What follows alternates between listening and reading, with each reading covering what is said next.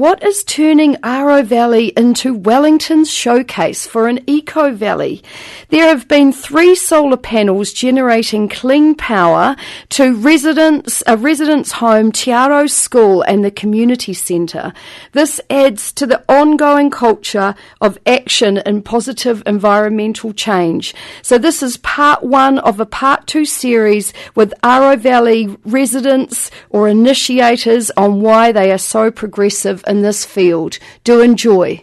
Hi Julia, welcome to B-Side Stories on Access Radio. You're an Aro Valley resident. How long have you lived here for? I bought this house in 1990. What's kept you living in the Aro Valley? Well, the house was a derelict and it took 18 years to do up, so that kept me here. Yeah. That'd keep you busy. I'm finished now. Well, I'm not exactly finished. I've stopped now. Right. There's a few things undone, but who cares? But now I'm starting on the garden, so that keeps me here. So now, Julia, you've just put photovoltaic solar panels on your roof. What made you want to do this? The location is perfect. Most of Wellington is aligned on hills that run north-south, so you tend to have to choose whether you have an eastern aspect or a western aspect when you're living in Wellington. But I'm in one of those fairly rare places that face north. I'm on a hillside that faces directly north, and I get sun all day, even more in winter than summer because it's just a perfect location, really. Plus, I have it's an old house, 1870s, and it's got a very steep pitched roof in the front, which was exactly the right angle as well. Perfect. So it just seemed logical. What started the idea that you would like to do this? I suppose resentment at this selling up of the electricity supply chain. Right. Anybody could see that once it became privatised, it was just going to get more expensive. I mean, we used to have a city council electricity department, didn't we? Wow, when was that? We used to repair electric blankets and all useful sort of things, that were more concerned about keeping people safe from electrical appliances. But once the whole system got privatised, obviously it has to make a bigger and bigger profit. Yes. And so as a backlash, I suppose, I've gone to solar power. Right. So how will the photovoltaic cells or panels work? Well, it's not really as developed as it will be yet. But, and hopefully in the future there'll be more subsidies and people will be encouraged to do it. But at this point, I just decided to take the plunge and do it now. What I have is 9 panels that generate 2.7 kilowatts if they are per hour, if they are at optimum performance. Right. More probably factory conditions than real life conditions. And they only generate electricity when the sun is shining on them. But as I say, I get a really decent run from first thing in the morning till last thing in the evening. I get the sun from sunrise to sunset, even more in winter than summer because it goes too far to the south. Yes. It's a little bit behind the hills behind me in the summer. But in winter, I get a lot of sun, and they also work well even in winter. It doesn't have to be hot sun. Apparently, they work quite well in cold conditions.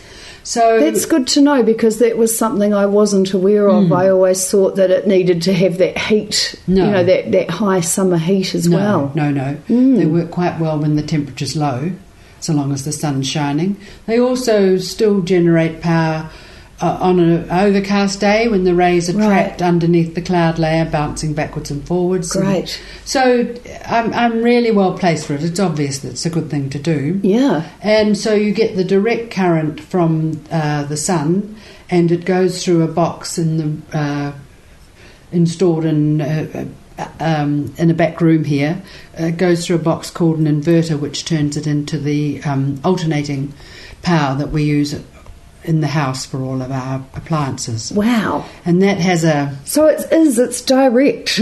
Yes. But the next step, of course, will be having a battery so that you can store your excess and use it through the evening as well. Right. Was there an environmental motivation as well with that, Julia? Absolutely. Yeah. I mean, it's so obvious. You just can hardly believe that there isn't massive take-up. Yes. And, of course, the more take-up there is, the cheaper it will all get. That's right. The development is really rocketing along. You know, I believe you don't have to have these big inverters anymore, that they have a way of installing things with the panels that do the conversion from direct current to alternating current, you know, up on the roof, and it just goes straight into your house. You know, it's just, it is so sensible. It's... think of how much power we'd save the country if people were just using solar power in their homes. Which we're all getting every day. Yes, yeah. Yes, that's right. So who is buying back your extra? I'm with Meridian, and the hall will be with Contact. Right. I think Contact buys back for the power pretty much at the same rate they sell it, but you have to invoice them. They don't do it automatically. Right, okay, so you've got to be proactive in making that happen. They take it goes back into the grid, what's not being used, but you actually have to invoice them, not monthly, but, you know, if you don't invoice them, you don't get your refund. Yeah. Whereas Meridian do it automatically on the bills, and all the others don't do it at all. Which, and you know, you get these endless calls from power companies trying to talk you into changing. Don't you just? At dinner time. That's right. So as soon as I say, well, what's your buyback rate for solar power? Well, that's the end of the conversation. Julia, are you involved in any Aro Valley community groups? It was a sigh. It was a sigh. It's hard not to be. I'm on the local committee. Everybody who lives in Aro Valley, works here, owns a business here. What's the fourth thing? There's 4 reasons that make you automatically a member of the Aro Valley community. A council, and a committee is elected from that, and the AGM is on Wednesday. Yes, the last AGM was an absolute riot. We had to ask Ian McKinnon, a man of huge experience, to chair it, and it was a huge challenge for him. But anyway, we got through the AGM. Well done. That's a good story. I'm hoping that this will be much calmer. Wow. And also, I'm interested in the vegetation of the valley. I'm part of the Aro Valley Restoration project, because, like everywhere else in Wellington, this whole area was, you know, denuded in the 1840s, 50s, 60s. I think the last batch of podocarps was a group of kahikatea on the site of the park, and they went for firewood for the townsfolk in about 1880. And since then, of course, it all proved to be far too steep to be much use for farming. Right. But anyway, now we have regeneration. It's been going on all my lifetime, really. I remember Wellington as a much rawer, more exposed sort of town when I was a kid. Right. And sort of secondary regrowth is all over town wherever it can get a foothold. Which is great for Wellington, isn't it? It's wonderful. It's just we're so lucky. And Aro Valley being very steep-sided, most of us look out onto bush. Yes.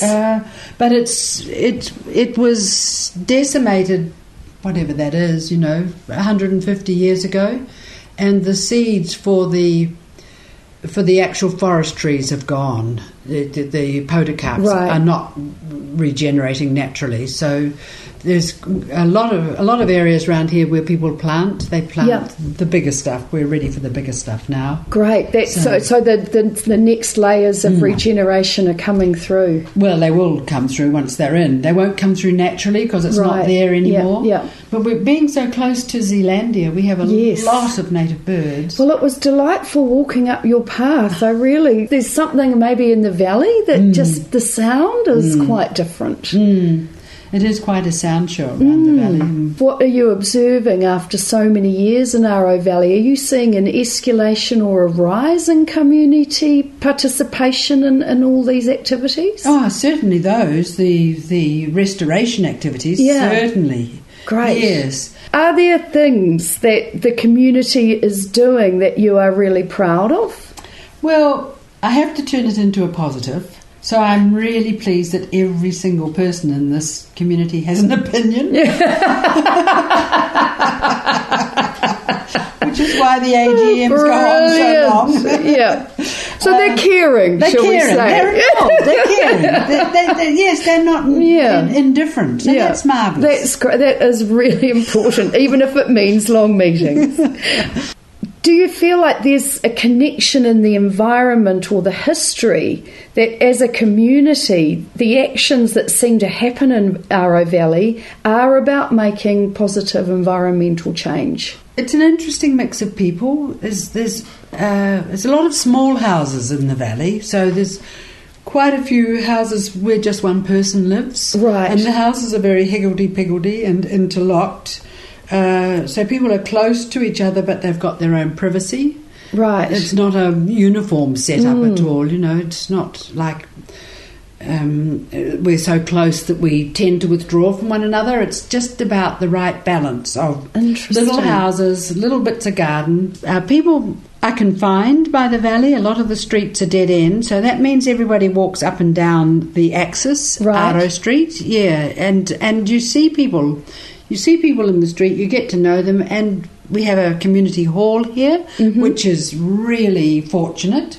We are very easily able to hold a community event. Yes. I mean, we've had a public meeting on pest control, public meeting on the original vegetation of Aro Valley.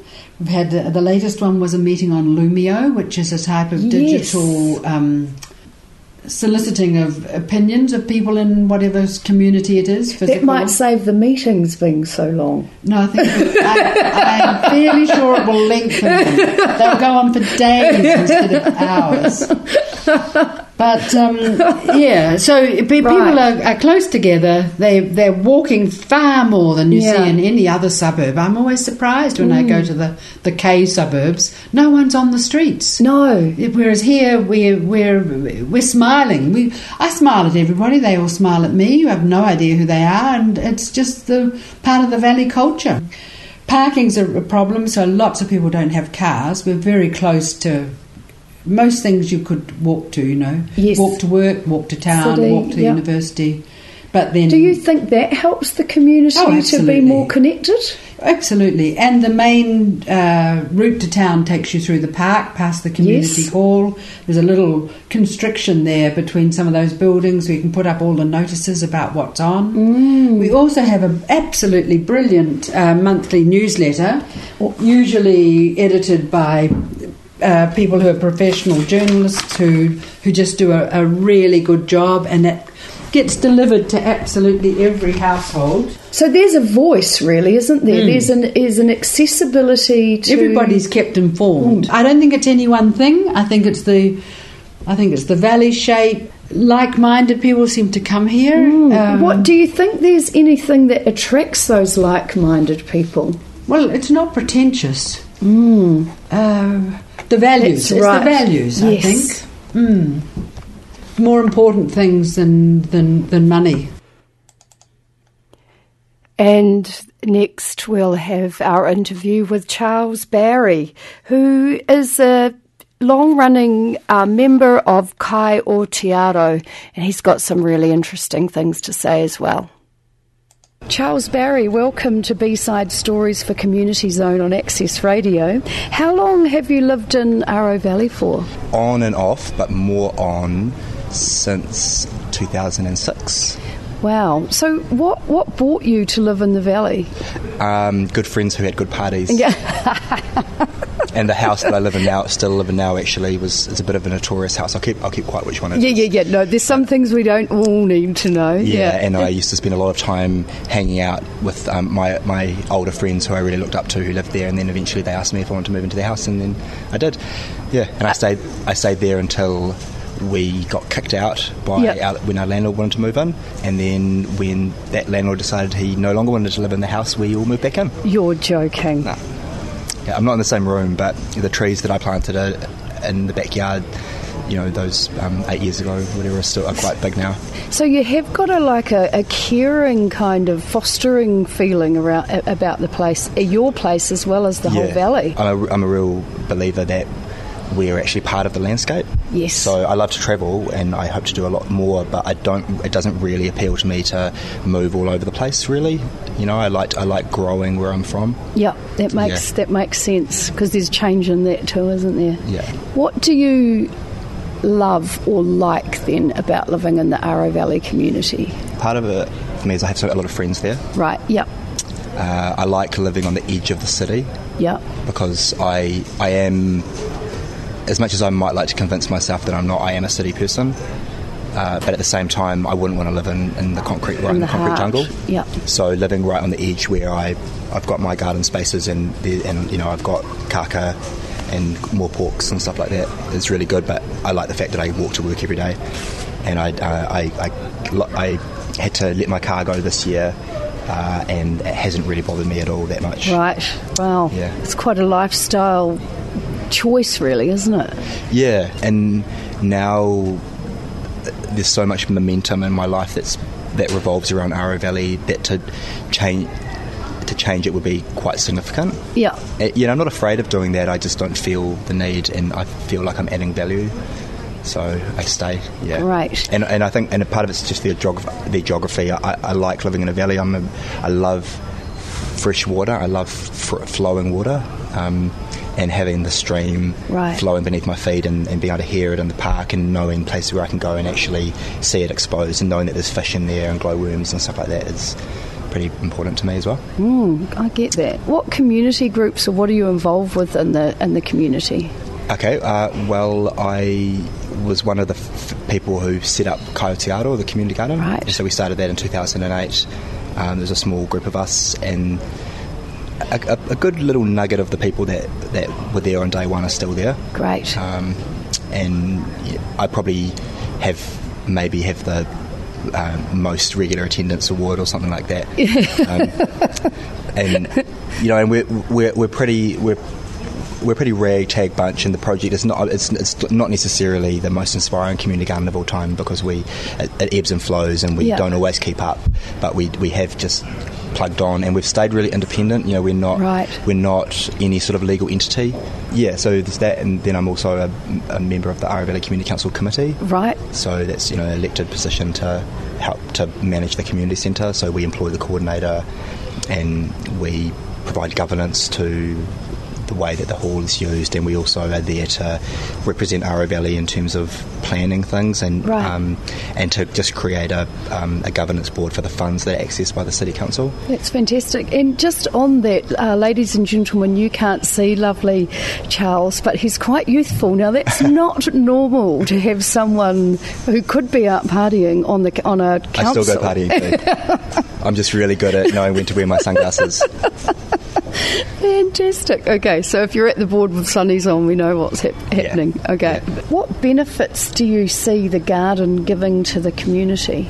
There's a definite social function. Yeah. I mean, for a lot of us in the project, me included, we're really good friends, and we met through the project. And it's quite multi-generational in a sense. Well, there's at least 2 generations. Yeah.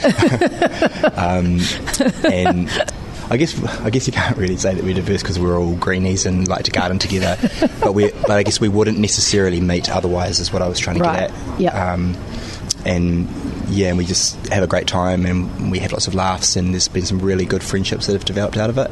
And lots of people, when they first move to the valley, which is can be quite a transient place. Yeah, it sounds like can be quite high turnover, and in terms of residents. But if they're that way inclined, like to get involved with community projects and are interested in permaculture and sustainable living, they will inevitably see the gardens or hear about us, and then they contact us, and then we can just say, we're having a garden day in next week or this weekend, and it's a really good way for people to first connect with the valley. Yeah.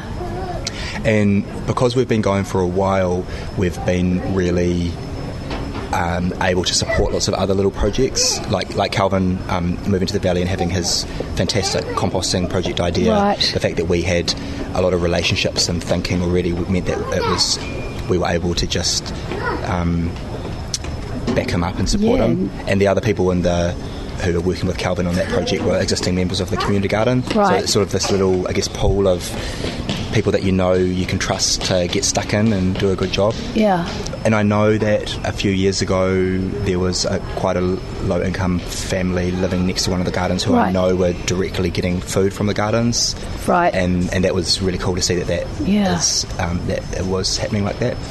We've had a really good relationship with Te Aro School, and we've gone up there and taught and helped them to set up their gardens. Fantastic. And taught garden electives and been there to have conversations with the teachers, and they're really well underway, and they've got a lot of their own support now as well, but we were there as just a conduit. And we have a garden column in the Valley Voice every month. And I was just reading a beautiful write-up about from the Secret Garden. Yeah. By Lillian, I think. Yeah. So it's usually Lillian or I or Jamie, who's one of the Our Valley Compost Project people who write those columns. And then now having this relationship with the Boys and Girls Institute as well, which and also for a while I had a contract to pay myself to coordinate the garden for a few hours a week, and during that period I also supervised people fulfilling their community sentences in the gardens as well, and that was really cool to be able to have they used to call it PD, but you're not supposed to call it PD. Okay, I was going to say community sentences, right? I get it's community work. Everyone still calls it PD, but it hasn't technically been known as PD for 12 years or something like that. Wow. For one guy in particular that was quite involved with us, I know it was a real transformative experience for him. That was really cool. So Aro Valley seems to be quite advanced in actioning positive environmental change. Do you think that there are specific factors that have contributed to this? Yes. I think part of it is history. Yeah. So Aro Valley is very old. Mitchelltown, which is Aro Valley historians will probably be shaking their heads at me for getting this a little bit wrong, but Mitchelltown was one of the oldest Wellington suburbs, and so therefore potentially one of the older colonial suburbs in New Zealand, and it was Holloway Road. Wow. Hence why we talked to Richard before in the old butcher shop, and there's all these old shops on Holloway Road because it used to be a thriving suburb, and it went up into the hills and stuff, and so that. So there's that legacy, and people have actively maintained that legacy as well. Being on the edge of the city, but being green, so sort of being nestled between the green west and the city, I think creates a really cool sort of cosmopolitan, yet people who want to be in the green thing, which means that people are techno-savvy and up to date with what's going on, but at the same time have gardens, and we've got a lot of ecological Aro Valley is known as one of the weediest suburbs in the whole of Wellington as well. Why is that? So that's this age thing again, because it's so old that every wave of exotic pest plant that colonists brought to gentrify their gardens is present in Aro Valley, and so we've got reasons for that. The whole the halo aspect of being so close to Zealandia and knowing that we've got saddlebacks and things like that nesting in Pole Hill Reserve. That's really very exciting. Inspires people. Yeah. And then I do, I'm a real advocate that we're part of the landscape and our consciousness is part of the landscape, and so I think that it almost emerges out of the landscape as well. It's not necessarily that everybody brings it to the valley, although there's a bit of that too, but I think it's also there's something magical that happens. I think the fact that you can draw a natural boundary around the valley, although we do spend a bit of time debating the boundaries of Aro Valley, right? But because it's a catchment, yes, you can actually, there's a watershed around it, and you could draw that, and I think that creates something with everything flowing in, so that you can look out and see the edge, or you can stand on the edge and look in, and I think something about it almost creates it as a little organism. Yeah, it's maybe a bit mystical, but yeah, I do think that has an effect, whereas if you live somewhere that has softer edges, it's harder to contain the energy. No, that's exactly right. Is there a vision that Aro Valley is working towards at all that you're aware of? Well, I mean, as for whether there's a collective vision or not, that's probably a bit harder to say, because I have a vision, but I wouldn't be presumptuous enough to say that my vision is shared by everybody. Can we have your vision then? Well, I definitely would like to see Aro Valley as a showcase sustainable inner city suburb in Wellington and in New Zealand as well, and I would not be afraid for that to be something that's really made the most of, because and celebrated, and there's a chance that we can set some case studies that other suburbs could pick up on as well. The way we manage our waste, the way that we're growing food, the way that we support our young people to engage with the community. And we're doing this Lumio trial. That's really exciting. I'm a real advocate of that, to see how that. Do you think that happens. Will simplify or make things a little bit more fast-paced, or what would the benefits to that be? I think I don't think it's going to be a panacea. No. And in the meeting that we had about it, it was a quite a debatable thing, because some people have this attitude of just putting more things online alienates people who don't use computers, or it's look at us all in this meeting, we're all white middle class and we're sitting around talking about how to have community, but I kind of think it's another way in which we can engage, and as long as we have a really good interface with the way that's used alongside our existing meeting structures, and then hopefully a whole raft of new ways of engaging young people and people that don't necessarily want to go to meetings or are too shy to put their hand up, we can come up with a network of different ways of engaging with the community. So I think it's going to be great, because at the least it will be a way to engage the young people, because the community council is a lot of the usual suspects. Right, and there are people like me on there, like you're saying, who's probably younger than the average person who would join the community council, but there's a lot of young people living in the valley, and it's a good way to... could be engaging in those conversations. Quite an exciting tool, isn't it? The characters who run Lumio, I find them really inspiring, and I'm really keen to, and I think they've got a really great vision, and they're really keen to work with us to. So you're also a test case in a way for that as a community group. I think they're quite excited about it as well. Just for other community groups, do you have any suggestions on how they could create the connection and the action that Aro Valley has? I think one thing that is a real bonus for Aro Valley, and something that I can't claim any credit for, is our publication, The Valley Voice, which goes out every month, gets delivered to lots and lots and lots of houses. I don't know exactly how many, and so and people do read it, I think, and it's a good read. Yeah, it's a good read, and people put time and energy into writing it. So I think getting the word out there, but also I'm a real advocate of the idea that if you only have one kind of meeting, you're only going to get one kind of person. Right. So you need to have lots of different kinds of engagement and value them equally as well, because if you have lunchtime meetings, you're going to get people that are home during the day at lunchtime, and if you only have evening meetings, you only get people that are confident to go and sit in a room full of people. And focusing on joy as much as you can, and fun. And like I said it before, but actively cultivating hope, because the newspapers are pretty depressing at the moment. Communities are made up of individuals, and so people need to take responsibility for their own confidence and joy a little bit, I think, whilst also working hard to create an environment in which is conducive to joy and confidence as well. And so I think we've got a responsibility to our communities both to take responsibility for ourselves and not tolerate bad behaviour as well.